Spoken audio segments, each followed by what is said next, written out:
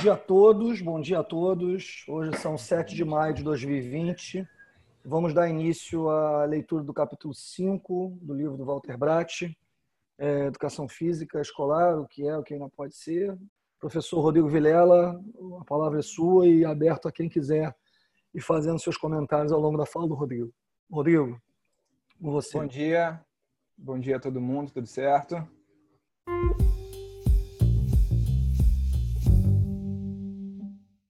Então vamos lá, o nosso capítulo aqui é Educação Física, Corpo e Movimento, tá?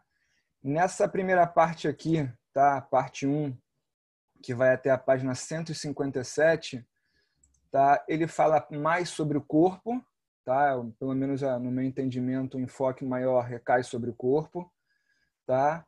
Inicialmente ele faz uma revisão histórica aí da evolução da educação física relacionada ao corpo, e aí fala lá desde os primórdios, início do século XX, passando pela questão da ginástica, a parte esportivista, né? E aí ele depois amplia para uma discussão filosófica maior sobre corpo, ok? Fala sobre linguagem, sobre o movimento em si, e termina o capítulo, pelo menos essa primeira parte, em cima dessa discussão filosófica inicial. Então, vamos lá. Logo na primeira página desse capítulo, tá? Na introduçãozinha, ele começa a introdução com uma citação, tá? A primeira citação de Novaes e a segunda citação de Le Breton. Tá? Me chamou muita atenção essa última frase da citação de Le Breton, quando ele coloca assim: "Infelizmente, continuaremos a ser de carne, para não perder o sabor do mundo." Tá? Eu achei essa citação muito legal, porque eu acho que é isso que a gente lida o tempo inteiro na educação física, com a carne, né? E essa carne que experimenta o sabor do mundo para o sujeito que está ali por trás daquele corpo.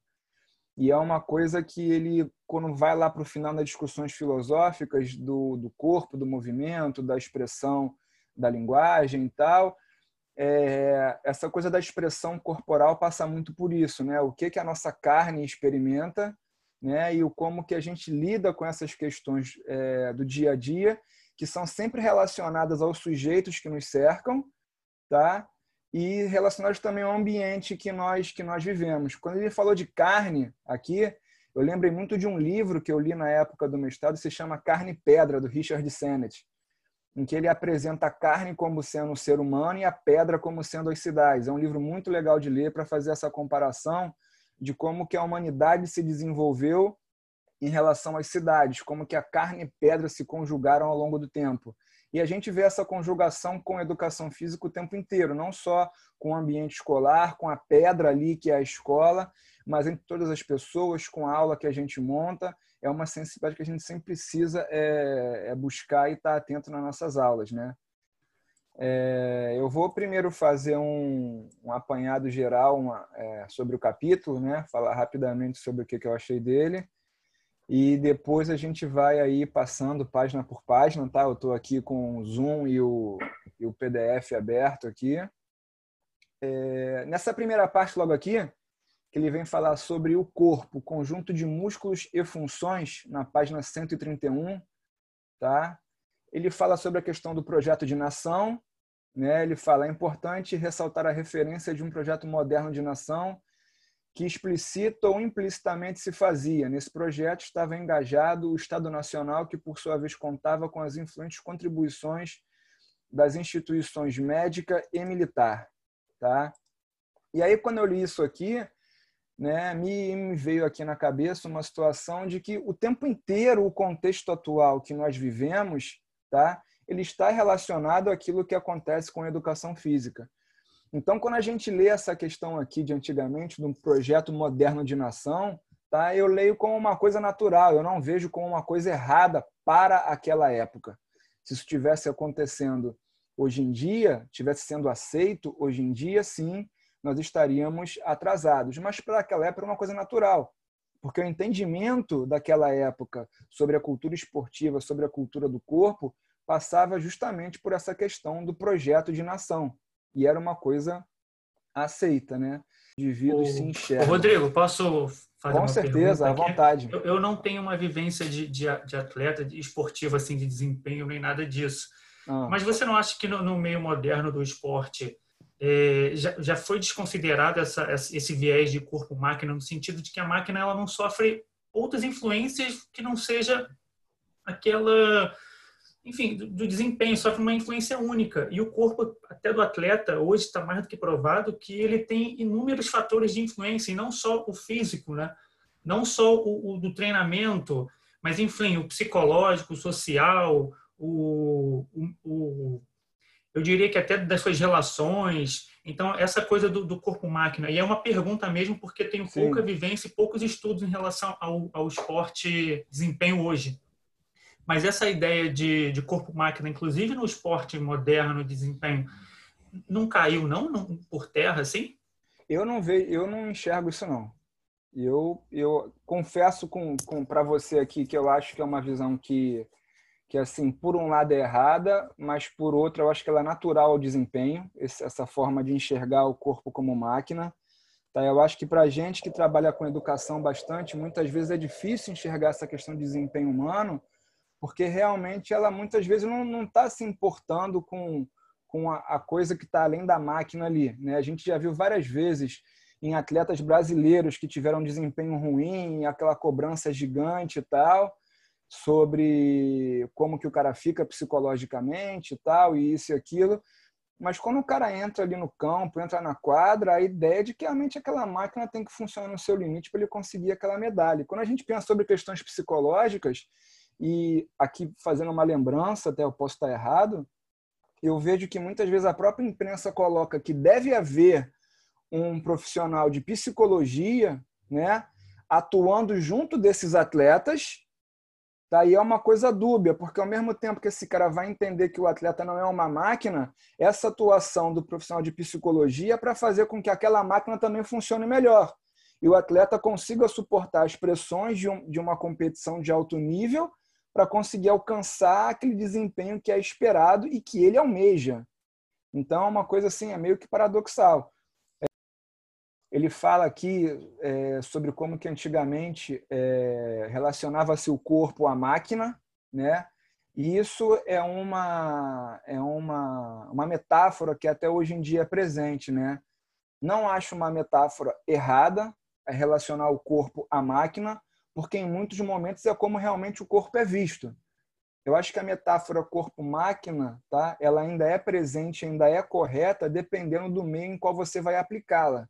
Ok? Se você está no meio do desempenho humano, você relacionar o corpo a uma máquina, entendeu? É uma metáfora que cabe, porque você quer que aquele atleta, aquele sujeito, ele funcione como uma máquina para alcançar aquele desempenho que vai levar a medalha de ouro, ao troféu, ao primeiro lugar, enfim, ao que for. Né? Eu acho que a questão do corpo-máquina é uma coisa que a gente não pode trazer para dentro da escola. Tá? Talvez é uma questão que seja discutida com os alunos para eles terem a noção do que significa isso, né? Mas de maneira nenhuma deve ser tratada como uma forma de você lidar com os alunos. Tá? Mas ainda assim é uma questão que a gente percebe presente quando a gente fala sobre desempenho humano. Tá? E não sei se alguém aqui já conversou com seus pais, né? Ou quem tem algum passado esportivo aqui e que em algum treino exagerou e, né, e passou mal dentro de quadra e chegou em casa passando mal. O Puga tá rindo porque ele sabe das minhas histórias. Quem nunca ouviu um pai ou uma mãe falar, não exagera, né? Assim como qualquer máquina, o seu corpo tem limites, né? Então, são exemplos claros do nosso dia a dia de como que essa relação ainda acontece, como é presente. Você vê, por exemplo, o que a Rússia fez há pouco tempo com relação ao doping. Foi uma coisa até então nunca vista. Um projeto de nação que perpassava pela conquista de medalhas, desenvolvendo doping para que os indivíduos conseguissem resultados maiores. Isso agora. A Rússia foi banida aí de diversas competições por causa disso. No próprio esporte de alto rendimento, você vê o crescimento exacerbado de produtos para melhora de performance, você vê o desenvolvimento de técnicas de treinamento específicas.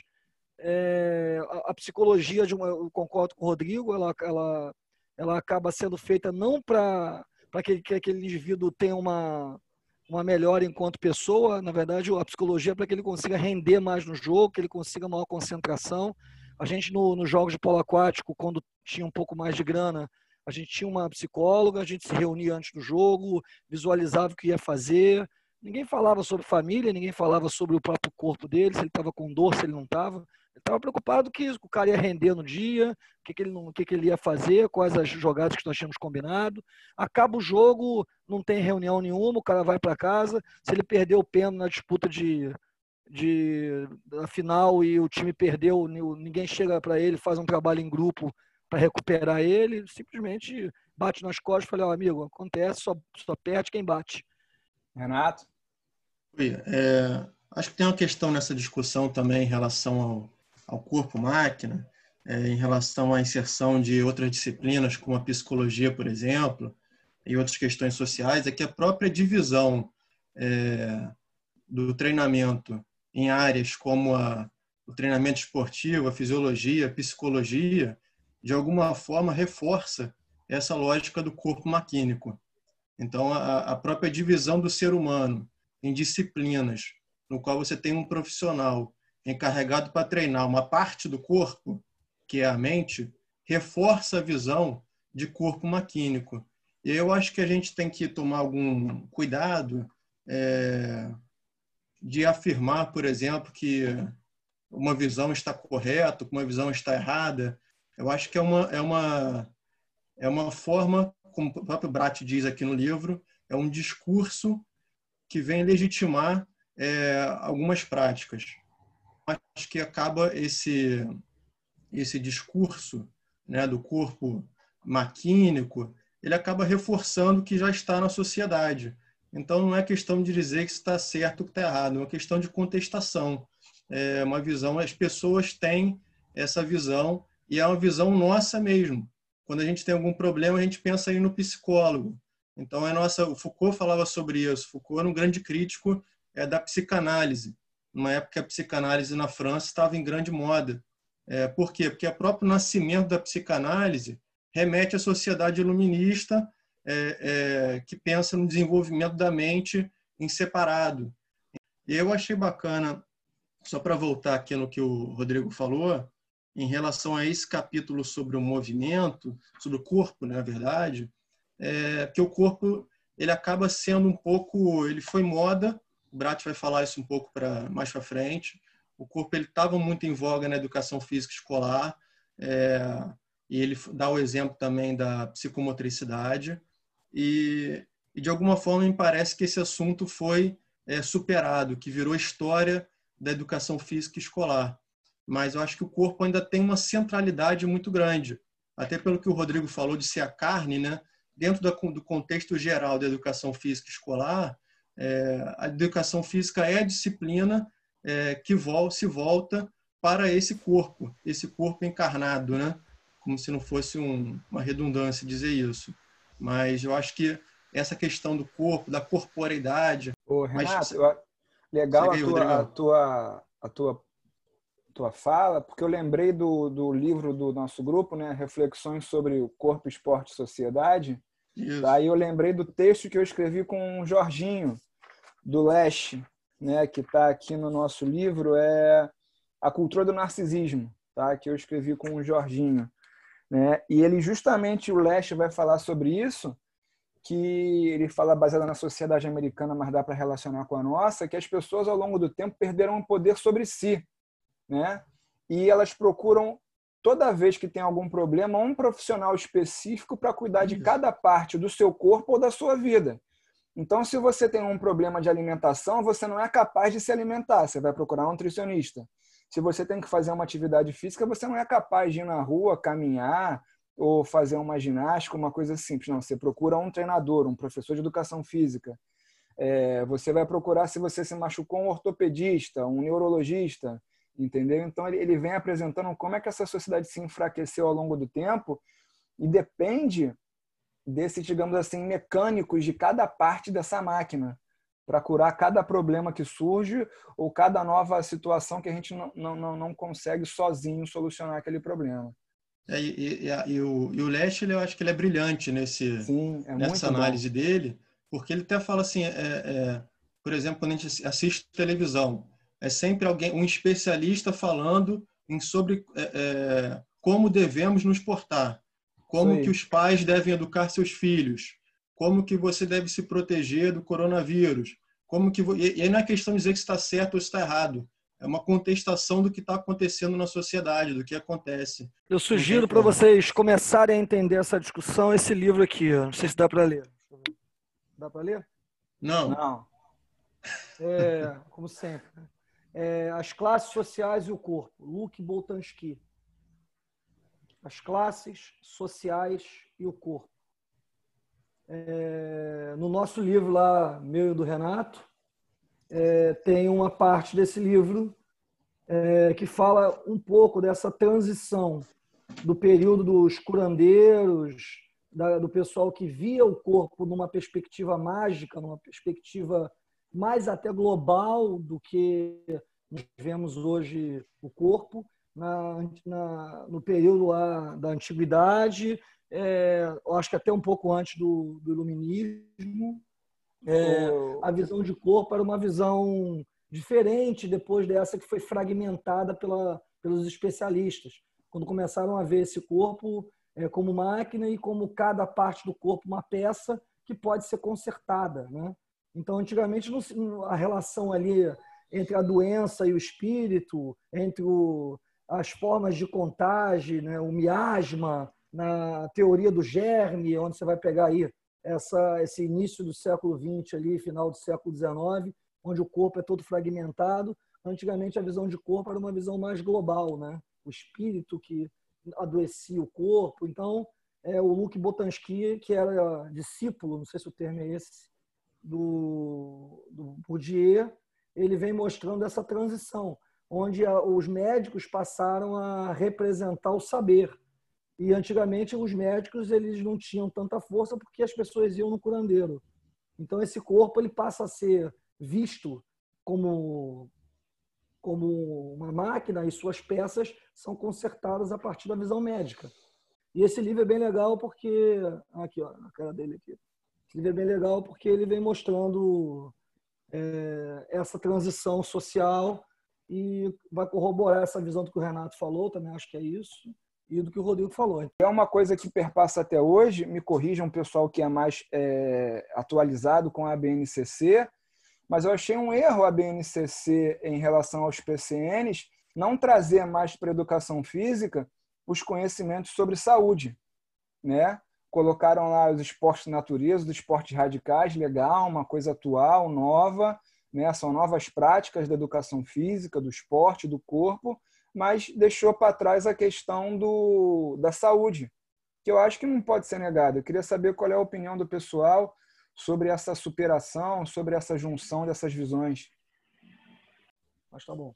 Vamos lá. Bom, na página 133, gente, no primeiro parágrafo, né, que no final do primeiro parágrafo, ele coloca lá: o discurso da formação integral do campo da educação física nunca superou a visão biofisiológica do corpo, posto que na tríade biopsicossocial o corpo só aparecia na bio. O psicossocial referiam-se a outras dimensões do comportamento humano. Tá? Nesse parágrafo aqui especificamente, eu fiquei com uma dúvida, tá? Porque quando ele fala que nunca superou e depois ele passa o verbo para o passado, eu não entendi se ele estava falando em relação ao passado, que nunca havia superado até então, né? Ou se até hoje ele quer dizer que nós nunca superamos isso. Tá? Rodrigo, eu acho que ele se refere ao passado, porque ele vem no percurso histórico, você vê que logo depois ele fala na década de 70 e 80, para depois poder falar da década de 80. Então, eu acho que ele, apesar do verbo talvez não ser o melhor, ele ainda se refere ao momento anterior, o momento passado, que é o momento de crítica, para depois chegar no momento futuro, que é o atual. E aí eu fiquei pensando numa situação, Túlio, e aí eu peço a tua ajuda aí para me ajudar a responder isso aqui e abro a pergunta para todo mundo, que eu acho legal essa discussão. Tá? Eu vejo sempre com muita crítica essa divisão que há na educação física.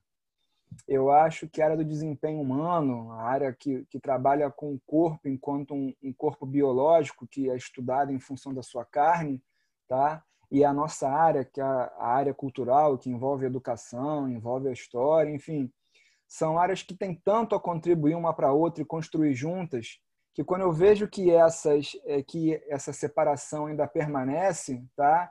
Eu acho um grande atraso. Tá? E aí eu fico pensando que talvez não só a questão de verbo presente e passado foi mal utilizada, mas eu acho que essa questão de superar, tá? A visão biofisiológica, no meu entender, eu acho que também é um pouco errada. Tá? Eu acho que essa visão não deve ser superada. Eu acho que ela deve ser trazida para a nossa atualidade e ela deve ser agregada a tantos conhecimentos que ela vai fazer parte de um rol de visões sobre o que é educação física, o que é o corpo, para todo mundo poder caminhar junto. Então, eu acho que a BNCC, por um lado, foi um avanço, mas eu concordo com o Renato. Eu acho que ela acabou, mais uma vez, criando compartimentos e colocando a educação física nessa perspectiva de dualidade ainda, né? Entre a superação e do corpo. E não sei o que o Renato acha. Não sei. O que você acha, Renato? Eu acho que tem uma questão da BNCC, que eu vou falar mais na semana que vem, que é essa questão justamente mercadológica, né? Que o Bracht até algum momento também cita isso, que é esse rol de atividades físicas que de repente entram no mercado. Então a BNCC ela acaba apresentando mais um rol de atividades do que um arcabouço teórico que sustente a nossa disciplina, né? De alguma forma ela se isenta aí de colocar a mão nesse vespeiro, e a BNCC ela acaba se isentando dessas questões, prefere não se posicionar, coloca um rol de atividades e de alguma forma não traz. E o Marcos Garcia Neira tem um artigo sobre a BNCC que ele fala muito bem sobre isso. A BNCC simplesmente ignora as discussões na área da cultura. É uma dificuldade, uma crítica forte aí à BNCC. Não sei se eu respondi a pergunta do Rodrigo. É um tema bem complexo aí, mas de forma geral essa é a minha opinião. Rodrigo, sobre essa questão das possíveis divisões aí do sujeito, né, em biológico, psicológico, tem aquela concepção estratigráfica do Clifford Geertz, que é um antropólogo, em que ele faz como se fosse um caracol, né? E aí o núcleo é biológico. Claro, nenhum de nós poderia deixar de ser. Depois você tem a dimensão psicológica. Depois uma dimensão social. E por último, uma dimensão cultural. Então, qualquer ação do sujeito, qualquer experiência desse sujeito, ela inclui essas 4 dimensões. Não dá para a gente tentar achar que... Aí você vem naquela questão do corpo-máquina, né? É claro que a perspectiva do rendimento é importante, é a eficiência, mas esse corpo que é visto ali para a gente, assim, numa questão muito do senso comum, como uma máquina, como um corpo biológico, ele está ali totalmente imbuído da dimensão psicológica, social, cultural, e a gente sabe disso. Teve um atleta recente que o pai morreu, aí ele pediu para sair, tem um tempo, não me lembro exatamente o que foi. Então essa concepção estratigráfica representa bem. Eu não vejo o Bracht citar o Clifford Geertz, mas ele traz, por exemplo, a Marilena Chauí, como até o Renato falou, da perspectiva do Merleau-Ponty, né? Aquela abordagem fenomenológica do Merleau-Ponty, ele tem 2 caminhos, né? A de ser um corpo e a de ter um corpo, né? Isso vem da escola alemã. Então, na perspectiva, por exemplo, de ser um corpo, é o que interessa para a gente.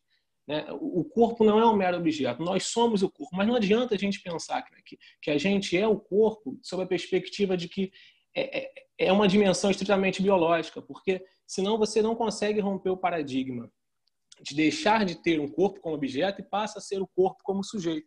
Então o Bracht vem falando um pouco disso no capítulo, mas lá na frente ele vai dizer, por exemplo, a ideia de essa dimensão da educação estética, como é que eu posso ter uma experiência vivida, um vivido corporal que é cheio de sentido, cheio de significado, uma experiência fenomenológica na perspectiva do Merleau-Ponty, que é uma experiência sensível, separando um corpo, que é biológico, médico, de um corpo culturalista. Como é que eu vou separar uma linguagem discursiva de uma linguagem não discursiva? Como é que eu vou separar a natureza da cultura? Então, assim, o corpo é um só. E a experiência vivida, o viver o viver, o sentido, o significado, só pode existir numa concepção biológica, psicológica, social e cultural. Então não dá para separar, por exemplo, a natureza da cultura. E ele vem num caminho de tentar apontar uma perspectiva da educação física e da educação psicoescolar de experiência que consiga incluir o ser do corpo e o ter o corpo. Então não dá para a gente poder separar essas duas perspectivas, né? É difícil entender porque, assim, para a gente também é difícil, inclusive, materializar isso. E a gente vive esse adestramento hoje em dia. Então nós temos aqui N questões que envolvem o corpo, a educação física e o seu adestramento, que nós talvez tenhamos superado a questão do professor-treinador, que adestra, né, o aluno como se fosse um atleta, uma visão completamente errada. Tá?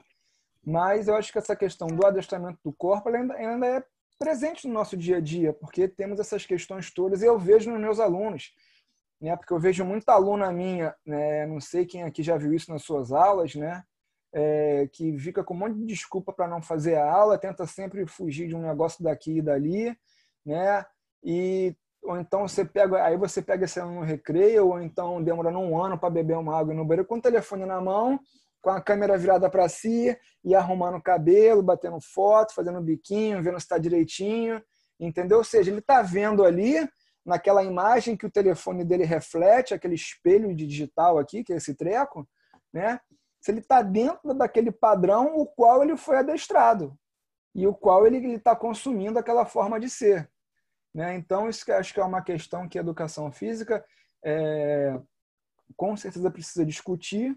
Tá? E aí, quando eu começo a pensar sempre nessas questões todas dos conteúdos da educação física, o que vai discutir, o que não vai discutir, quando discutir, como discutir, tá? Em vários momentos aqui, tá? Eu reparei que a educação física é carente de algum material que oriente os seus professores. A coisa fica sempre muito aberta, muito perdida, tá? E eu, pelo menos na minha experiência, eu tenho essa visão. E é uma conversa que eu tive no grupo aqui, no primeiro capítulo do livro que foi discutido ainda lá na UERJ, em que eu falei, cara, a gente precisa de alguma coisa que oriente os professores, de algum material didático, de um livro.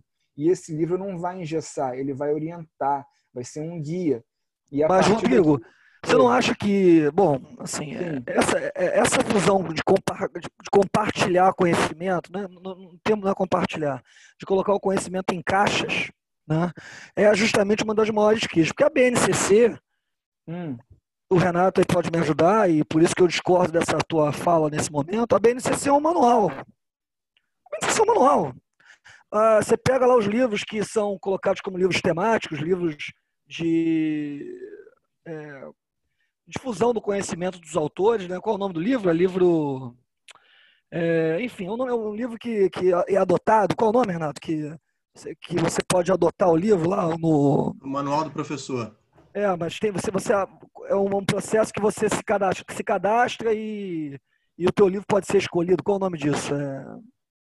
Você vai lá, bota o livro... como o programa governamental. Bom, enfim, também. a gente pode pegar o nosso livro, por exemplo, e colocar ele como para ser adotado por determinada escola. É essa discussão que você vai colocar o livro. Os livros são manuais. Você vai pegar lá o da Darido, ela mostra como gira, fazer cambalhota, como salta. Eu acho que... Então, assim, eu acho que manual não falta. Mas eu não estou falando de manual. Eu não quero manual. Você usou o termo manual, você falou como se fosse um manual. A palavra que você usou foi manual. Beleza, eu tenho usado errado, mas não é um manual que vai determinar o que tem que ser feito ou não. Mas, por exemplo, é uma coisa que eu reparo, essa questão, como é que vai girar, como é que não vai girar, correr, não vai correr, isso e aquilo outro, e você acaba entrando em outras discussões como essa daqui em relação ao corpo, a discussões que envolvem o esporte, discussões que envolvem saúde, tá? E são discussões que muitas vezes eu vejo que elas se repetem ao longo dos anos, assuntos que se repetem ao longo dos anos, e falta uma orientação para os professores como tivesse essa coisa organizada. Tá? E eu não sei lá, eu nunca vi em nenhum PCN ou BNCC, tá? Uma coisa realmente organizada de como que seria a profundidade de cada discussão, enfim. Eu vejo sempre a educação física muito perdida entre os conteúdos que ela tem que levar aos alunos. Tá? Então, mas é por isso que eu estou te falando, mas assim, eu uso sempre como solucionar Renato, isso? eu uso sempre o Renato como parâmetro, né, que toda vez que eu e o Túlio a gente começa a discutir, o Renato fica com o cabelo em pé. Né? O que sobrou dele, eu também posso falar a mesma coisa. Porque não é fácil, não é fácil. Não é? Sacanagem. Então, por exemplo, o Túlio, eu concordo com o Túlio, e aí eu me sinto num dilema, porque eu concordo com o Túlio e concordo com o Renato. Mas, ao mesmo tempo, eu concordo com o Rodrigo, porque a gente vê, primeiro, a precarização do professor de uma forma geral. Isso. Então, a gente acaba vendo os caras de saco cheio. Aí a gente tem aqui a Luciana, a gente tem aqui a Ana, a Renata, o Leandro, o Flávio, aí a gente pode dizer, o Caio, Lucinha, todas as pessoas que estão ali na ponta da lança, dando aula na escola, com uma porrada de turma, com os garotos totalmente, os meninos, as meninas, totalmente enlouquecidos, correndo de um lado para o outro, sem material. E aí, às vezes, eu me sinto mal, e que a gente está tão... A nossa discussão ela é tão supra-real, que muitas vezes as coisas que a gente fala aqui está tão longe de chegar na prática, entendeu? Está tão uma discussão assim... Isso me angustiava, porque eu chegava assim, gente, o cara fala sensacionalmente, mas eu não consigo aplicar isso aqui porque eu estou cansado, porque não dá para fazer. Então, uma das coisas, muitos dos que estão aqui, né? O próprio o Rodrigo menos, mas o Túlio, o Felipe, a Flávia, esses três são muito claros de coisas que eram linhas que eu convidei para participar no doutorado comigo, que são coisas que me incomodavam e que eu precisava de alguém para tocar essa pesquisa para frente. A proposta do Túlio é justamente, o Túlio, que está cada vez mais lendo sobre esse assunto, fez um relato agora bem interessante, isso já deve ser fruto da leitura dele. Na página 135, tá, me chamou uma coisa muito interessante, que ele faz uma comparação, tá, da educação do ou pelo movimento, tá, e logo no primeiro parágrafo ele fala sobre educação física e repetição de gestos, docilização e disciplinamento dos corpos, o estilo de ensino, sentado no professor, disciplina e ordem. Eu marquei algumas palavras aqui soltas, tá? Mas essa questão do dou pelo corpo e o adestramento dos corpos me chama muita atenção, porque eu acho que nós não nos livramos do adestramento dos corpos. Pelo que eu vi, que eu aprendi no grupo, quando a gente estudou e escreveu o livro que o Renato e o Silvio organizaram, o adestramento dos corpos ele permanece. Só que nesse adestramento ele não acontece mais em função de um professor treinador que manda o aluno, entendeu? Fazer polichinelo, fazer burpee, né, Puga? E outras coisas do tipo. Você tem um adestramento dos corpos em função da questão mercadológica, que o Renato sempre fala muito bem, né, que a gente pode fazer uma relação com aquela questão do panóptico. Que hoje em dia o panóptico é isso aqui, ó, é um telefone, né? São as imagens da televisão com a forma com que o corpo tem que ser, né? A questão do panóptico, para quem não estava no grupo nessa época, é uma ideia do Foucault, tá? De que é como se fosse uma torre no meio de uma cidade, de uma aldeia, e lá em cima você teria um chefe supremo que controlaria a ação das pessoas. Né? Hoje em dia não tem como a gente ter uma torre no meio do mundo ou no meio das cidades.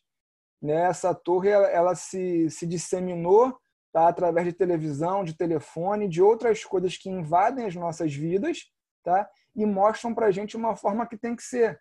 Então, de alguma forma, esse corpo ele é adestrado em função daquilo que nos é vendido e que nós acabamos consumindo e aceitando. Então, esse adestramento ele permanece. Tá? Essas discussões aqui, o cara vai chegar com um organograma que foi justamente a crítica que a gente faz ao coletivo de autores, que eles escrevem, as pessoas dominam o assunto, mas não sabem implementar. Aí você vai dizer assim, é a melhor saída? Eu não sei se é a melhor saída, mas é uma tese de proposta, ou mais uma tese de proposta, para tentar encurtar o que a gente fala aqui no nosso grupo para ser colocado lá na prática. E aí a gente vai sofrer as críticas com certeza corretas do Renato, vai sofrer as críticas de outras pessoas, mas de qualquer maneira é uma tentativa, entendeu? Então, não sei se o Túlio... Eu acho assim que de uma maneira bem rudimentar, desculpa. De uma maneira bem rudimentar, porque isso é muito, muito longo, mas se a gente propõe um manual, um roteiro, né, alguma coisa do sentido de assim, existe aqui uma proposta, né, existe aqui um caminho, se eu proponho um caminho, eu tomo pancada de quem acha que não tem caminho pronto. Não, não tem. Tem 200 educações físicas possíveis, então cada um constrói a sua que quer. Ao mesmo tempo, se você também não propõe nada, se você escreve e aquilo não dá sustentação para o professor que pega uma turma na escola com 40 estudantes, ele vai dizer assim para você, mas isso tudo que eu li não me serve. Porque esses são os relatos que a gente tem dos professores, inclusive em estudos. E nós passamos por isso, ou já passamos ou ainda estamos passando. Vou fazer uma pergunta, Túlio. Você acha que nós temos a capacidade de produzir um manual que abarque a educação física do país inteiro, dentro de todas as suas realidades, todas as suas diversidades, diferenças e tudo mais? Mas a proposta não é essa. Não é fazer um manual que abarque a educação física? Não. Não, eu acho seria qual a proposta? Eu entendi. Por isso que eu pedi para Túlio falar. Tenta explicar aí, Túlio. Não, mas assim, é muita coisa, mas porque às vezes pode ser que o Leandro sinta isso. Quando soa para um grupo, não estou criticando o grupo A, grupo B, muito pelo contrário. Quando soa para um grupo a ideia de que existe algo pronto, ou existe algo semi-pronto, ou existe um manual, um roteiro, seja lá o que for, as pessoas já pensam assim, não, mas não pode ser nada pronto, sou eu quem tenho que construir. E aí vem sob a justificativa de que existem diversidades, e aí são questões culturais, e evidentemente não tem como não ser, que impedem uma possível normatização, ou regulamentação, ou orientação. Mas, por outro lado, os professores também sentem falta de uma referência. Então, a proposta, Leandro, seriam referências, né? São possibilidades de intervenção. O próprio Bracht, que já está nessa tocada aí há muitos anos, que foi um dos signatários desse movimento, e a gente deve muito, inclusive, a ele, porque se não fosse ele, talvez nós ainda estivéssemos, ele e outros tantos, estivéssemos ainda lá no polichinelo, ele trata nesse livro de uma questão epistemológica, né? Uma questão de conhecimento. O que a educação física vem sendo, ele vem contando, e o que ela ainda pode ser. Então, nem ele tem nada fechado. São referências, são orientações. Então, assim, não significa que a gente tenha que dar ao professor uma aula que ele... Porque, veja bem, existe um currículo da matemática, da física, da química, que é o mesmo no Brasil inteiro. Existem variações a cargo do professor e a cargo do projeto político-pedagógico da instituição. Mas o currículo é o mesmo, né? Tanto é que os livros são vendidos de norte a sul do país. Mas na educação física não acontece. Então, a primeira parte, a gente precisa ter uma base epistemológica, fenomenológica muito forte para a educação física, para colocá-la num outro lugar diferente daquele que ela está hoje. Enquanto a gente coloca a educação física como uma disciplina que segue os mesmos modelos das outras disciplinas, que pega aquela... Porque o que faz o sujeito, por exemplo, estar no 7º ano do ensino fundamental, não é o conhecimento da educação física, não é a experiência da educação física, não é a vivência da educação física. É o conhecimento seriado da matemática, da história, da geografia. Você tem escolas, por exemplo, como a Escola da Ponte em Portugal, que não tem surma, não tem série. Então, os conhecimentos são decididos por grupo de estudantes. Isso já mudaria, por exemplo, a configuração da educação física. Então, assim, primeiro a gente precisa pensar o lugar que a gente vai colocar a educação física. Se a gente vai manter ela na classificação e forma como ela está inserida hoje na escola, vai ter problema. Certamente não vai encaixar. O próprio Bracht está retornando. A questão dele agora, como eu disse, é epistemológica. Ele tá preocupado com a prática, mas ele está preocupado com o que ela ainda pode ser. Porque está percebendo que aquilo que eles propuseram teve avanço? Teve, mas não deu de forma significativa a expectativa do professor e mais, existe uma expectativa do estudante. A gente não pode esquecer da expectativa do estudante. Né? O Bracht cita o Hildebrand e o Lag, cita o livro, inclusive, de Concepções Abertas de Ensino, de 86. O livro, em 86, dos alemães, dizia o seguinte, olha, vamos permitir que o aluno participe do planejamento da aula, planejamento do curso, o planejamento do ano inteiro. Vamos permitir. Vamos lá, o que eles querem aprender? Mas aí você se depara com uma diversidade de possibilidades. Enquanto você tem um grupo que quer uma coisa, você tem outro grupo que quer outra. Como é que eu vou atender a todos?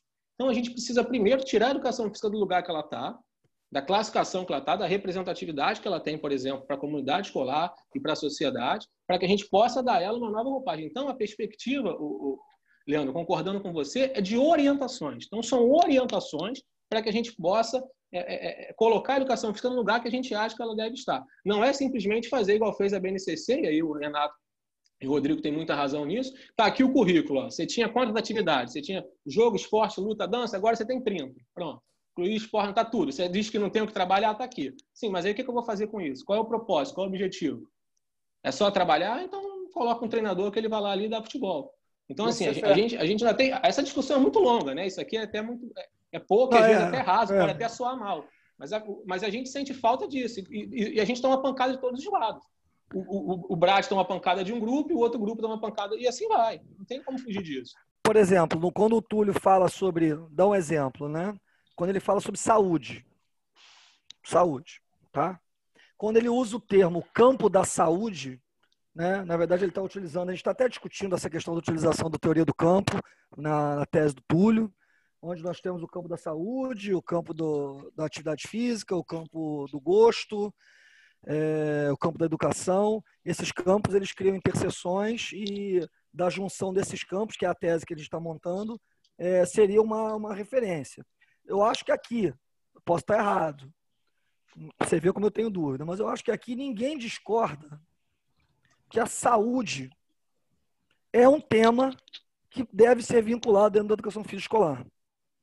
Você trabalhar o conceito de saúde, dentre outras coisas. Você pode trabalhar o conceito de saúde brincando de tampinha, brincando de amarelinha, jogando bola, jogando vôlei. Na verdade, você cria um tema transversal que perpassa esse conhecimento.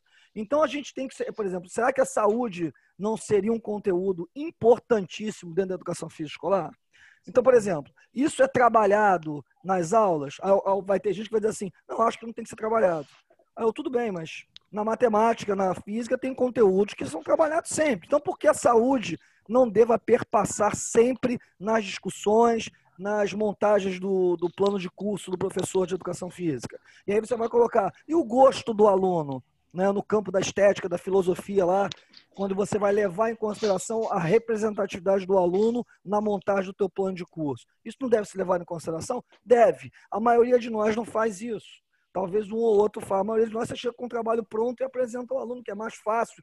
Mas será que você criar não é esse o termo também, mas criar um hábitos na educação física, em que o início do ano seria um momento de reflexão com os alunos, de proposta, sempre assim, aí você vai discutindo com ele as possibilidades, e aí você apresenta esses campos para ele. A questão da educação, vocês discordam que a educação, o campo da educação, ele deve ser trabalhado a todo momento, a ideia de valores de educação nas aulas de educação física?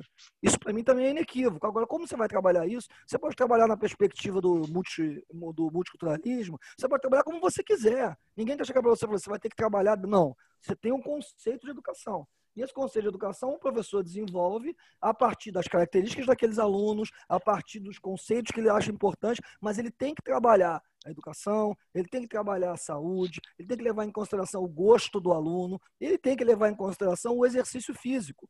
O exercício físico é uma das coisas que eu também comento muito com o Renato, sem ser prolixo, né? Mas que tem professores de educação física que, com o avançar desse conhecimento teórico, principalmente sob os auspícios do movimento renovador nos anos de 1990, lá no início, os caras abandonaram as questões teóricas. Os caras dão aula, as questões práticas. Os caras têm aula teórica, só aula teórica. Não, porque eu acho que não tem. Eu participei de uma banca de doutorado que eu encaminhei o trabalho ao Túlio, né, da Fiocruz, tem, sei lá, uns 6 meses, que o cara tem uma proposta de aluno teórica, onde mais de 60%, 70% das aulas são teóricas, num curso técnico da FAETEC.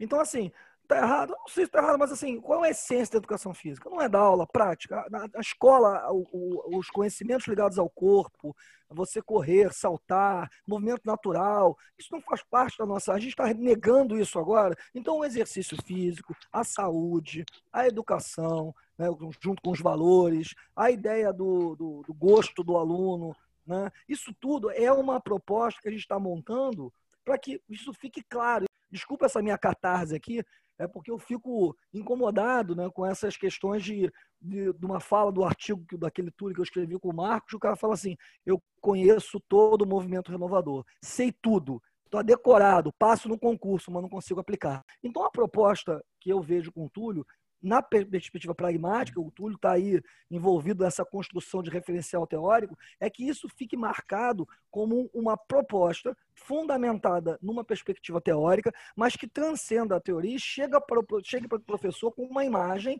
um conteúdo em que ele olha, ele faz o que ele quiser, ele usa a teoria do multiculturalismo, ele vai usar as discussões de gênero, ele vai fazer o que ele quiser. Mas ele trabalhou, quando vai trabalhar com multiculturalismo lá, que foi a última aula, excelente do Fabiano, ele vai trabalhar a saúde? Ele pode trabalhar a saúde no multiculturalismo? Não pode? Pode. Ele pode trabalhar os exercícios físicos no multiculturalismo? Pode. Agora, qual é a ideia do Túlio? É que isso seja difundido. O cara, quando chegar na quadra, ele tem que estar com isso na cabeça. Porque nós aqui, a gente esquece disso e eu sofro muito disso internamente. Às vezes, quando eu falo com vocês, que já são parte de uma elite intelectual da área, a impressão que eu falo as coisas, a gente fala movimento renovador, as discussões sobre o corpo, todo mundo faz assim, como quem quer dizer? A gente leu o do Bracht agora, fez todo mundo assim, como quem quer dizer? Porra, mais do mesmo. Mas é mais do mesmo pra gente.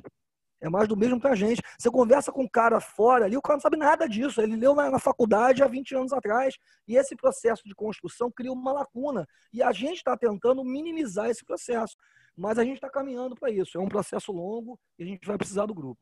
Não vou falar manual, mas espero uma coisa muito mais propositiva em relação aos conteúdos. Um guia, né? Um guia. As pessoas esperam muito mais isso. E o Túlio está se debruçando sobre a aprendizagem motora, né, para ver as possibilidades de cada período. E outra coisa, não sei se você... Às vezes a gente não percebe a formação do nosso grupo. Por isso que esse é um momento íntimo nosso, né, aqui. A gente está aqui com o que há de melhor em termos de exposição dos colégios do Rio de Janeiro. A gente tem aqui município do Rio, Estado do Rio, Pedro II, Instituto Federal, a gente tem universidade, a gente tem escola particular, a gente tem clube, a gente tem tudo, a gente tem pessoas ligadas à gestão, a gente tem uma multiplicidade de pessoas, que essa é a intenção do grupo, que podem atestar. Só essa questão da psicomotricidade eu acho bacana, porque mesmo dentro da psicomotricidade existem diferentes correntes teóricas. Então, considero injusta essas críticas, ficaram muito famosas, espalhadas aí pela Soraya Darido, de que a psicomotricidade teria perdido força devido a seu papel secundário.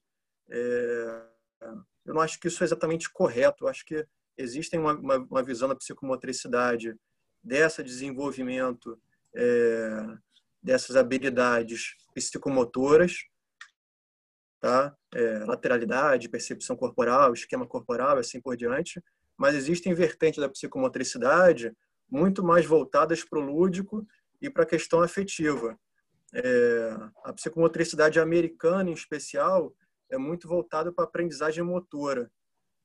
Então, quando foram feitas essas críticas, aí, eu acho que se pensou muito mais na psicomotricidade norte-americana, que não foi necessariamente a psicomotricidade que com linha mais forte no Brasil, que foi a francesa, na verdade, principalmente com Jean Lebouche.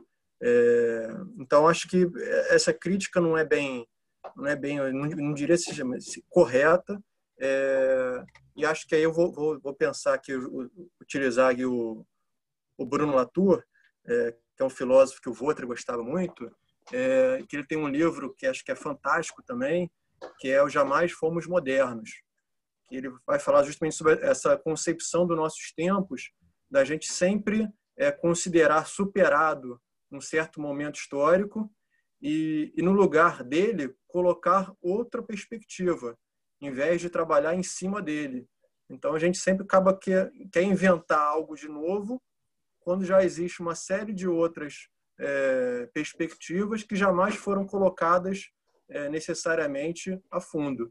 E aí eu multiplico aí, né, a psicomotricidade pelas outras perspectivas teóricas da educação física também, que jamais foram plenamente empregadas. Mas, enfim, gente, vamos lá.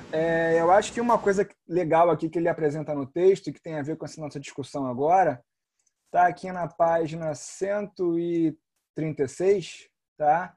No meio do primeiro parágrafo, logo depois que ele vem falar sobre a introdução da psicomotricidade com Jean Lebouche, ele fala que o que ficou claro após um período inicial de euforia é que, como mera auxiliar de outras disciplinas, a educação física não se sustentava ela própria no currículo escolar.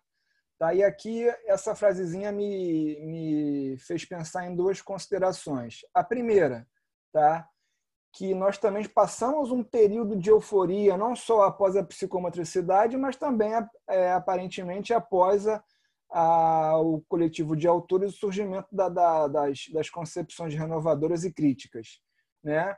E nós estamos chegando após um período de que a educação física não está se sustentando mesmo com essas concepções, por tudo que nós discutimos agora, que o Silvio apresentou, que o Túlio está fazendo, e nós estamos enfrentando aí uma mudança de paradigma de como essa educação física vai se reinventar, tá? E uma coisa que me conforta muito quando eu vejo essa reinvenção é que é uma reinvenção que está buscando a prática, tá? É uma reinvenção que está buscando uma aplicação na nossa intervenção nas escolas. Tá? Porque depois de passado um período enorme de amadurecimento dessas teorias todas, e que para mim eu acho que já até passou do tempo para elas amadurecerem, tá? E às vezes eu tenho a impressão de que a educação física está patinando em cima das mesmas palavras há algum tempo, tá? Mais do que na hora da gente colocar isso em prática. Tá? E uma outra coisa que eu fiquei pensando é em relação a essa questão que muitas vezes persegue a educação física, tá? E que na época da psicomotricidade, como o Bracht colocou aqui, ela se viu como auxiliar de outras disciplinas. E no meu entender, eu acho que, e acho que hoje em dia muitas pessoas também pensam dessa forma, eu acho que as disciplinas naturalmente elas são auxiliares. Não tem como você fugir disso. O objetivo é a educação do aluno, é o aprendizado dele, a construção daquele conhecimento. Tá? E as disciplinas naturalmente serão auxiliares porque os conhecimentos, muitas vezes, que os alunos precisam, tá? Eles transcendem uma disciplina só, eles perpassam elas todas. Então, não tem como a gente, hoje em dia, sustentar essa ideia de que a educação física é auxiliar para outras disciplinas. Não. Isso parece mais uma síndrome de cachorro vira-lata. Larga disso. Eu acho que o grande lance é que a educação física, hoje em dia, como outras disciplinas, ela é auxiliar para o aluno e todas as disciplinas tem que convergir para o mesmo objetivo. Yane, Felipe? Eu queria voltar rapidinho numa página que você passou batido. Eu acho que o Bracht ele faz uma fundamentação importante em relação a esse discurso legitimador, que ele começa a fundamentar na página 33 e vai terminar com o Giraldelli na 138. Né?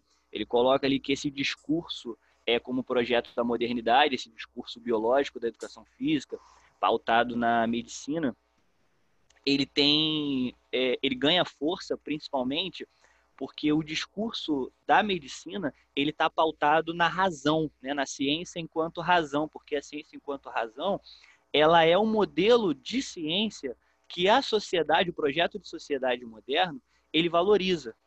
Então, a partir desse discurso legitimador pautado na ciência que é valorizada socialmente, que é uma ciência racionalista, né, é que a gente conseguiu durante muito tempo, e ainda faz isso, legitimar a educação física a partir do pressuposto das ciências biológicas.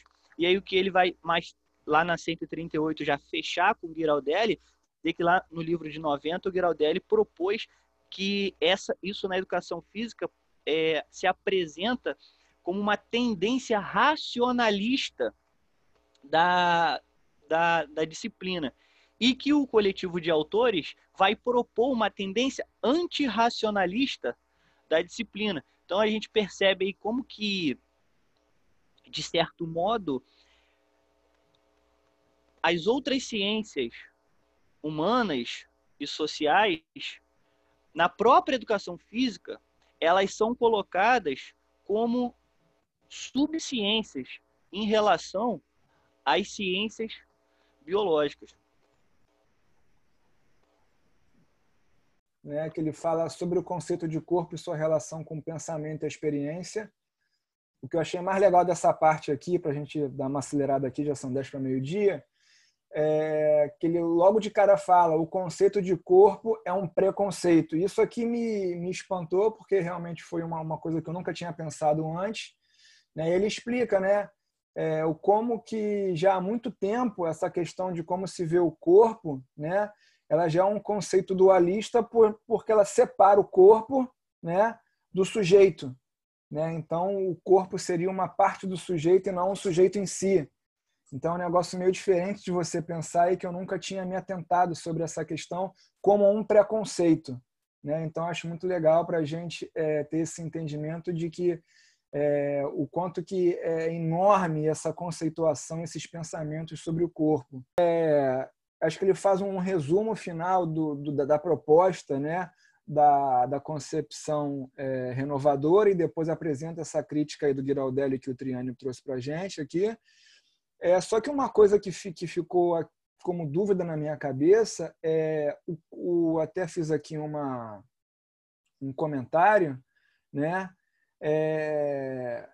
E não quer dizer que eu seja contra isso de maneira nenhuma, né? Mas eu fiquei pensando sobre essa questão da emancipação, tá?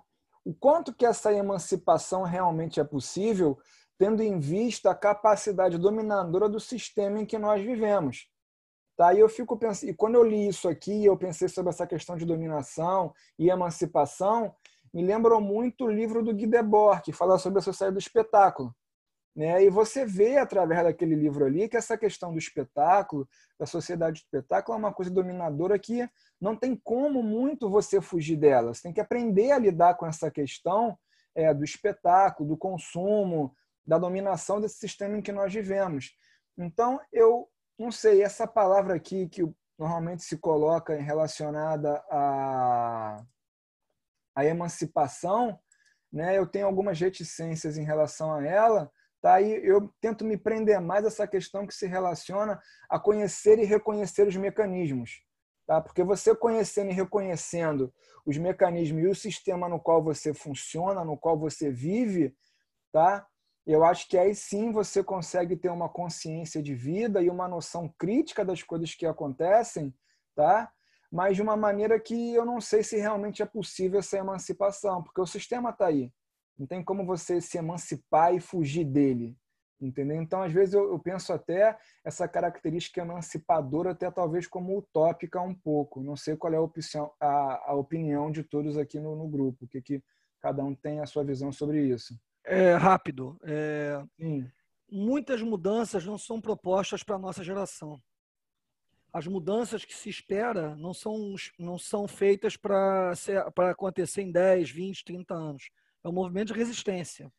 Então, você pode achar que hoje a tua proposta não vai alterar o sistema, mas se ela tiver raízes bem feitas e raízes bem estruturadas, e as pessoas continuem falando sobre ela daqui a 100, 150 anos. Esse imediatismo é muito característico daqueles indivíduos que têm uma visão mais cerceada da produção do conhecimento. Você não produz para agora necessariamente, você produz para o tempo, né, para o secular. Longe da religião, mas a favor de uma mudança que aconteça ao longo do processo. Então, quando você fala disso, por exemplo, não vai mudar agora o sistema, não vai mudar, mas quem sabe daqui a 100 anos vão ler alguma coisa que você escreveu e falou, o cara foi de vanguarda lá em 2020, agora que isso está sendo possível de ser feito. Então, essa é a perspectiva da ideia de secularidade e produção do conhecimento para o futuro. Na 138, desculpa, vem as questões aí do Giraldelli, que o Triani trouxe para a gente, tá? E clareou aqui, porque realmente esse parágrafo, para mim, não foi um pouco complicado de conseguir alcançar, tá? Clareou aqui o que o Triani falou. E na 139 ele vem aqui com o 5.4, né? Que é corpo, movimento e conhecimento.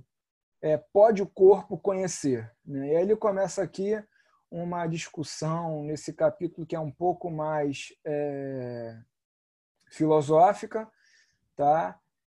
E na 140, tá? Ele falando sobre essa questão do quanto que o corpo pode conhecer, né? Sobre a nossa intervenção social nesse campo, né?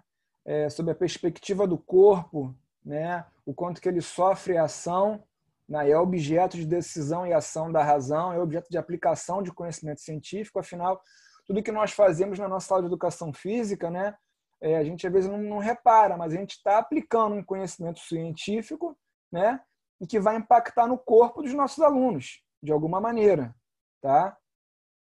Pode ser não só um corpo da carne, né, ele até fala sobre essa divisão aqui do corpo, as questões que são da carne, as questões que são psicológicas, mas de alguma maneira esse corpo como um todo ele vai sofrer esse impacto, né? E aí ele fala na 140, no primeiro parágrafo, que ele fala, lá no finalzinho, talvez mais correto seria dizer que o sujeito do conhecimento sempre foi um sujeito encarnado, dado que aquilo é entendido como sujeito pela ciência moderna, que é uma racionalidade que procura desvencilhar-se das pulsões corporais consideradas fonte de ruídos da relação sujeito-objeto. Tá?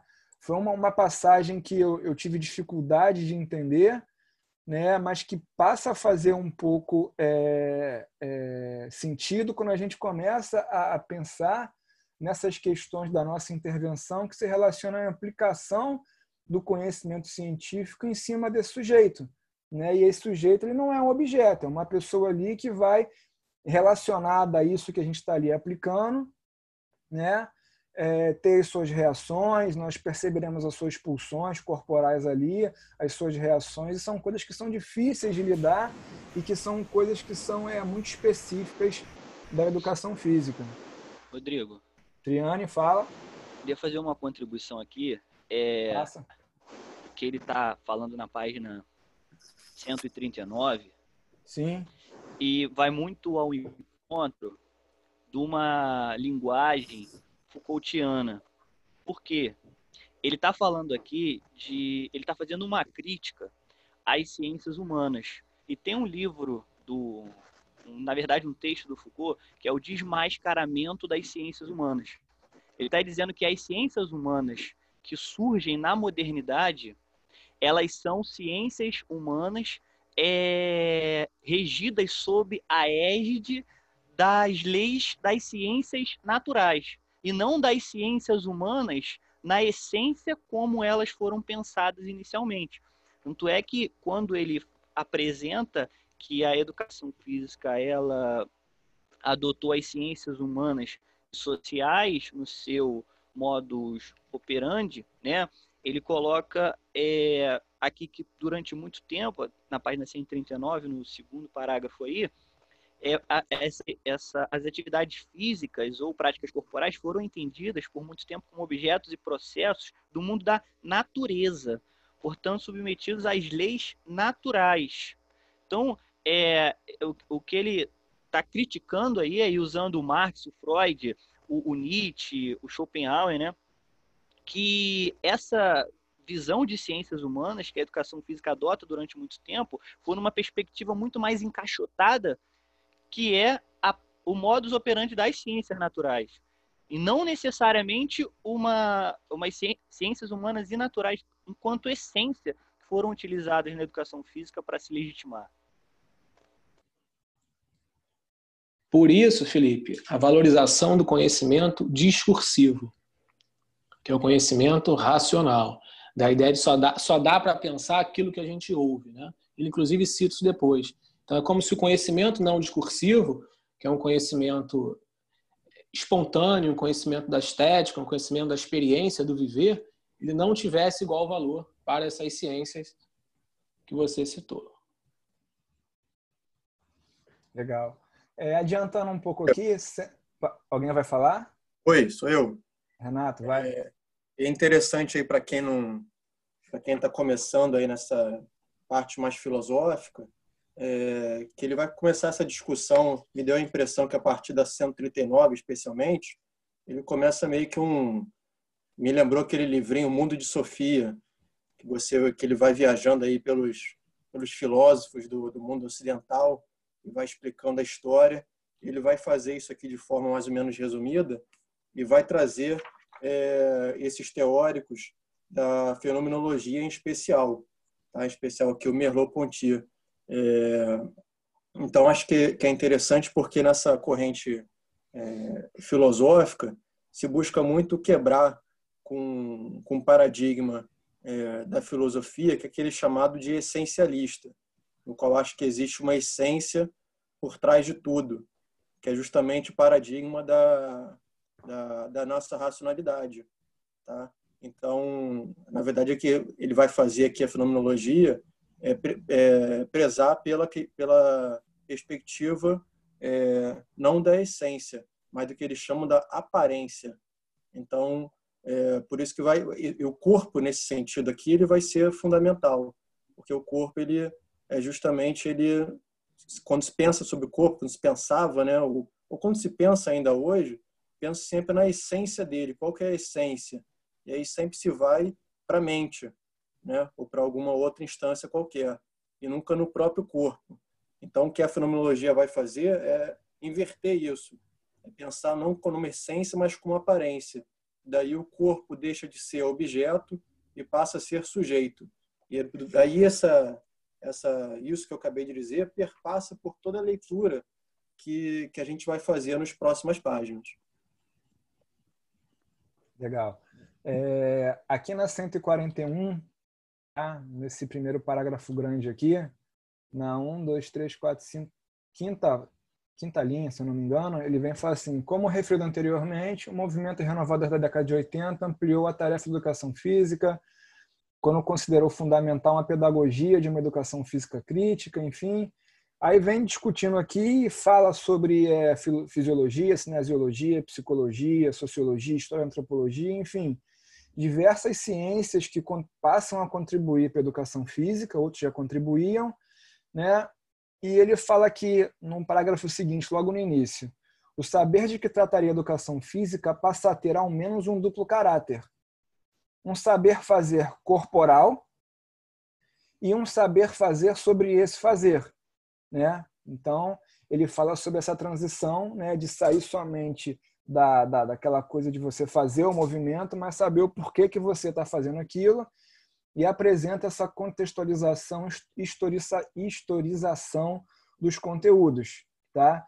E é uma questão que depois ele vem relacionar aos parâmetros curriculares com as 3 dimensões, né? A procedimental, conceitual e atitudinal. Ele faz essa ponte aqui, e é um outro momento do texto que me lembra sobre essa questão que nós discutimos aqui anteriormente, sobre esse guia, tá? Esse estudo que o Silvio está falando, essa questão da aplicação prática de alguma coisa que possa orientar os professores de alguma maneira, né?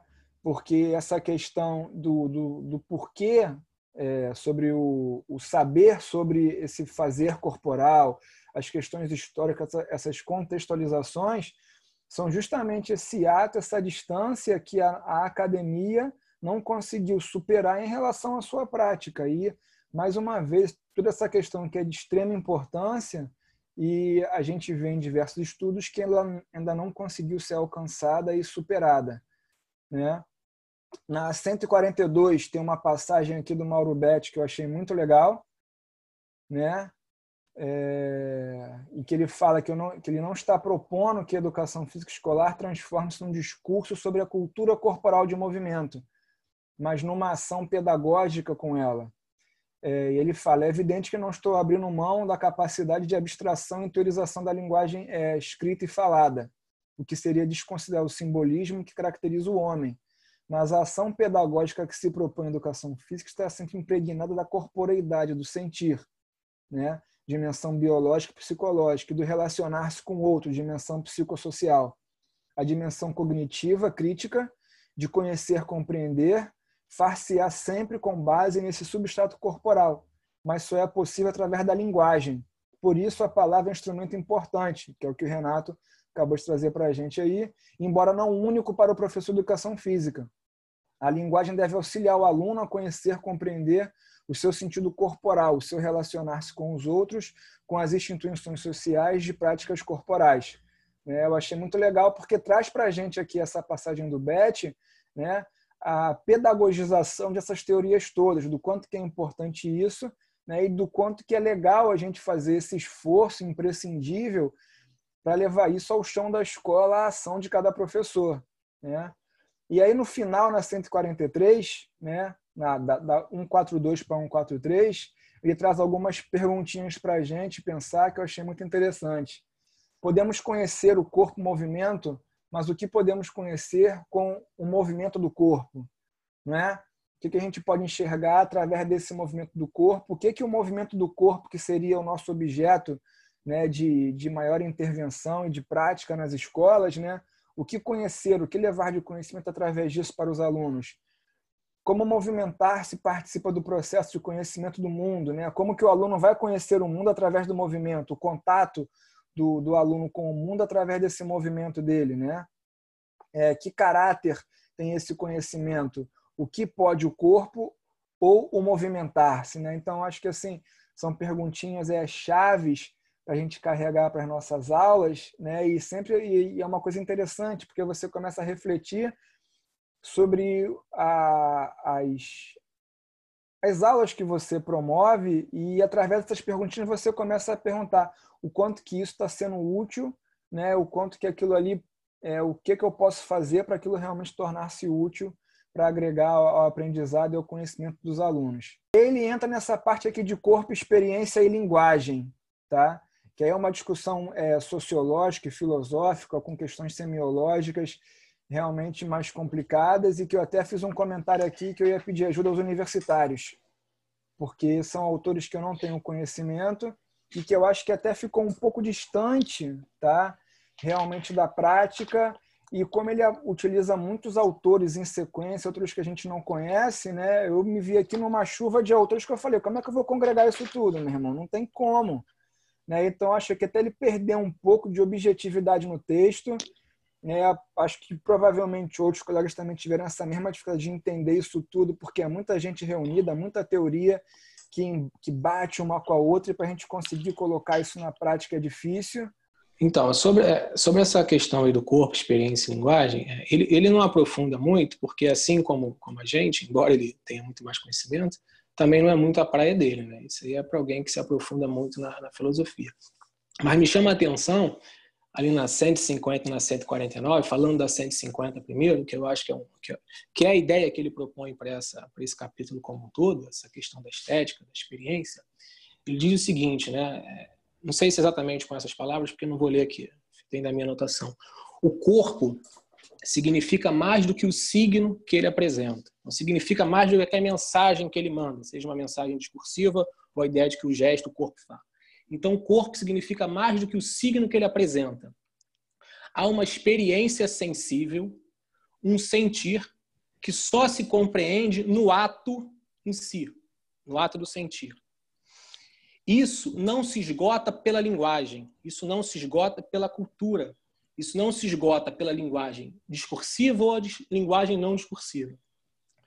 Então, tem que ter experiência. E aí, complementando um pouquinho mais, ele traz a seguinte ideia: como é que a gente vai dar conta de um vivido corporal, de uma vivência, de uma vida, de um sentir, de um ser no mundo, cheio de sentidos e significados, ou seja, cheio de experiência no sentido fenomenológico do Merleau-Ponty, de ser um corpo? Então, como é que a gente vai dar conta de um mundo vivido que é cheio de sentido e significado desse ser no corpo, de forma independente do sensível, ou seja, de forma independente da experiência sensível, de forma independente da questão estética? Então, o que ele traz é que nessa tensão entre linguagem e cultura, né?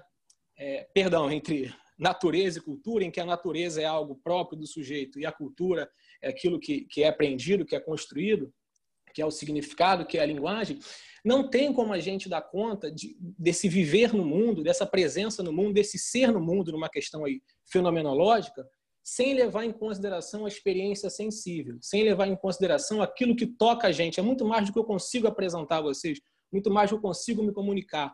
Quando eu me comunico, como eu me porto no mundo, quando eu apresento algum sentido, algum significado, como meu corpo fala, há, além disso, uma experiência sensível que só eu sou capaz de sentir, que só eu sou capaz de perceber, que é naquele momento em si. Então, ele traz aí, com essa questão de Theodor Adorno, com a questão da escola de Frankfurt e da educação estética, uma nova roupagem, vamos dizer assim, ou talvez uma nova interpretação, que não é nova, porque já vem sendo feita na educação há muito tempo, para que a gente possa pensar a experiência sensível, a experiência estética, aquilo que só o sujeito sabe que está acontecendo. Eu acho isso muito legal, acho isso bem central no capítulo. Ele vai falar mais na frente, quando ele tenta aproximar com a educação física, dando um exemplo da arte, mas eu acho isso bem interessante. Se alguém tiver alguma coisa aí para contribuir, acho que facilita.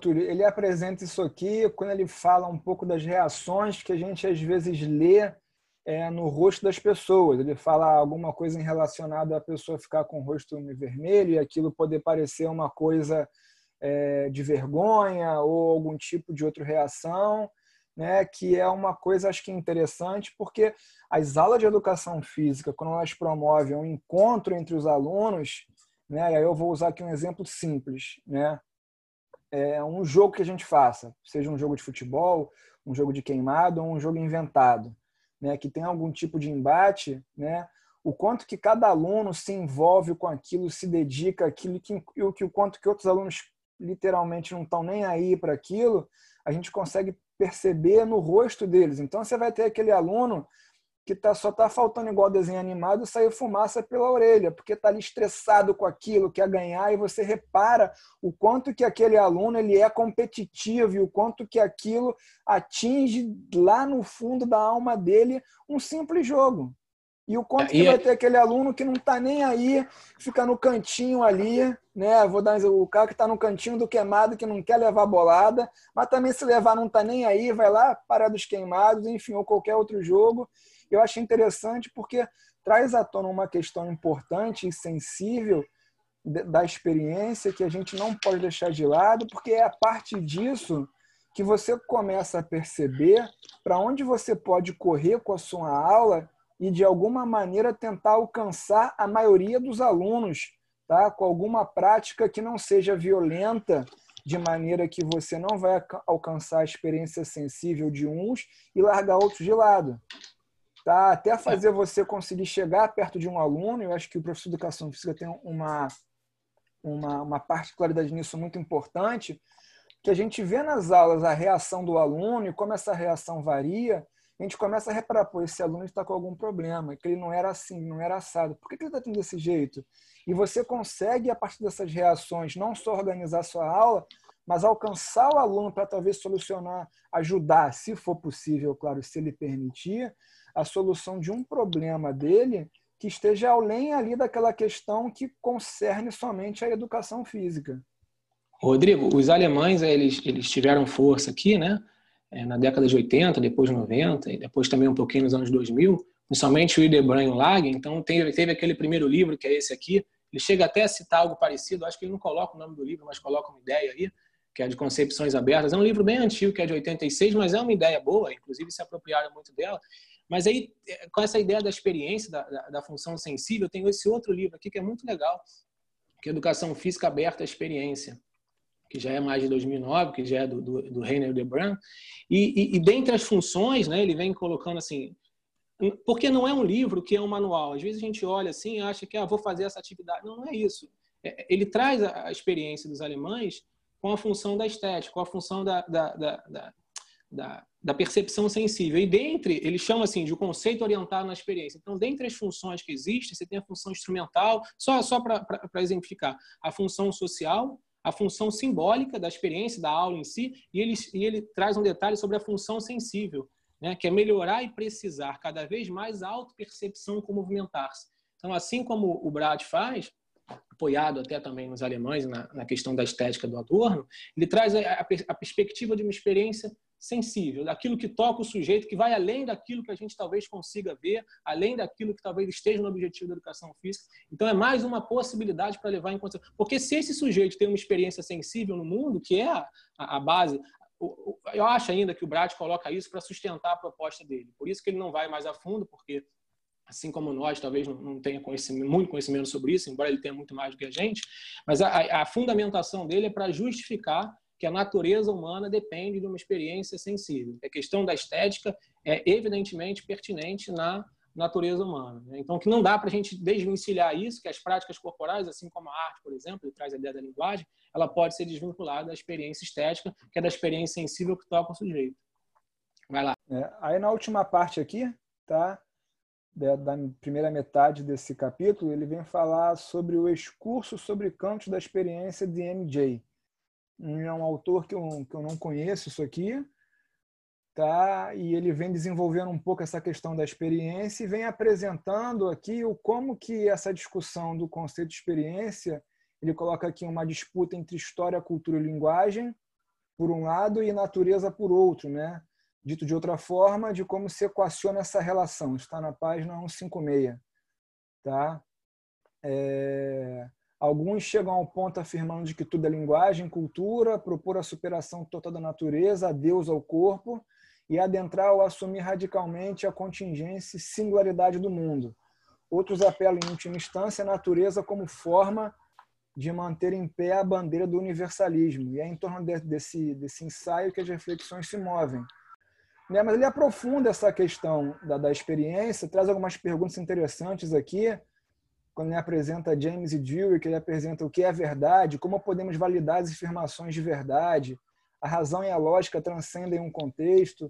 E aí já é uma questão filosófica bem profunda, tá? Que eu acho que vai nesse encontro aí do que o Túlio falou, que ele está tentando afirmar aí, seguir em frente com o pensamento dele, e ele mesmo, muito mais do que nós, também não domina tanto isso aqui, né? Então fica aí a expectativa de como que ele vai agora desenvolver esses assuntos sobre experiência, sobre estética, quando ele começar a falar de Adorno e os outros autores que seguem aí nesse capítulo.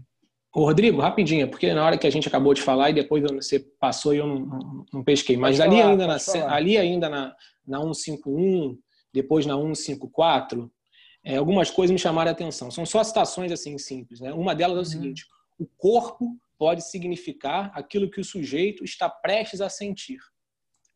Tá? Então, é como se a linguagem, né? Então, o signo, a linguagem, a comunicação, a cultura, ela pode significar aquilo que o sujeito está prestes a sentir. O que ele sente é sensível, a experiência, a estética. Né? E uma outra é o seguinte: a ordem dos afetos, aquilo que afeta, que toca o sujeito, ela é estética. E ela vem antes da linguagem. Então é interessante para a gente não pescar essas ideias. Depois tem uma outra: pensar o movimentar-se humano como uma experiência estética. Porque é uma experiência que demanda primeiro do sentir, uma experiência sensível no mundo vivido, como se viesse antes da cultura. Interessante isso, né? É muito interessante essa questão da teoria dos afetos, porque a base dela é de que o ser humano ele vai encontrar aquilo que é afeto a ele, aquilo que ele gosta, que lhe traz prazer. Por isso tem uma experiência estética que para ele acaba sendo mais valorosa do que as outras, né, que não fazem tanto sentido e muitas vezes não são nem um pouco afetuosas, né? E essa questão do afeto é legal, porque quando ela se perde para uma situação de exagero, segundo Spinoza, recai nos vícios, né? E aí a gente já pode fazer um link dessa questão dos afetos para os vícios que envolvem a atividade física, o corpo, entre outras coisas. E um outro detalhe, sobre essa ideia de que na arte, por exemplo, na expressão sensível, não há razão, não há racionalidade, que é inclusive uma discussão que o Bracht tenta fazer. Vale, por exemplo, a citação que tem lá na 158, que diz o seguinte: a arte é refúgio do comportamento mimético, quer dizer, a arte é refúgio do comportamento da expressão. Há razão na arte, na expressão. E aí um exemplo que eu lembrei é daquele quadro do Banksy, que eu acho que foi ano passado, ano retrasado, que é o quadro da menina com balão. O quadro estava lá para ser leiloado na Inglaterra, e aí ativaram um mecanismo, né, o quadro desceu todo cortado, e aquilo fez o quadro ser mais valorizado ainda, né? Foi vendido por 1 milhão de libras. Então, quer dizer, não dá para dizer que não há razão na arte, né? Então, há razão também na expressão, e a arte é um refúgio do comportamento da expressão, que é também racionalidade. Então, isso reforça a ideia de que é difícil a gente separar, voltando lá atrás, o biológico do psicológico, do social, do cultural. É indissociável. Então, não é um ser biológico ou é um ser psicológico. O ser é como um todo, né? Então, não é ter um corpo, é ser o corpo, é ser no corpo. Eu acho que é bem interessante quando o Rodrigo fala sobre o Spinoza, né? Quando ele fala que, na verdade, é uma consideração do que o corpo pode ser. Talvez isso aí tenha um pouco a ver com o título do próprio livro, né? O Spinoza vai falar sobre a teoria dos afetos, né, que é essencial para o projeto ético que ele compõe dentro da obra do próprio autor, do Spinoza, né? Se levarmos em consideração todas as coisas que já foram escritas sobre o tema, ele quer avançar sobre essa questão do afeto, do que o corpo pode ser, do que o corpo pode se dimensionar, quais os questionamentos que podem ser feitos sobre esses afetos e ao corpo, né? Então, eu acho que essa parte do Bracht também vai ajudar o Túlio nessa composição aí da tese dele, entendeu? Gente, encerramos por aqui. Então, daqui a 15 dias é a segunda parte. Semana que vem temos a qualificação do Renato. Acho que vai ser bem legal para a gente fazer várias relações do que nós discutimos hoje e ao longo do livro todo, com as atualidades que o Renato traz sobre BNCC e assuntos que se relacionam a essa questão de mercantilização da educação física e da educação em geral. Então, amigos, estou encerrando. Nosso podcast vai ser colocado lá pelo Pedro, daqui a pouco no grupo. Queria agradecer aí. Hoje batemos 23 pessoas no grupo. Foi bom. Mais uma vez, foi bem positivo. Então, a gente segue aí unidos por essa mania de conhecimento, tá bom? Fiquem com Deus, se cuidem e quem puder fique em casa, tá bom? Beijo a todos.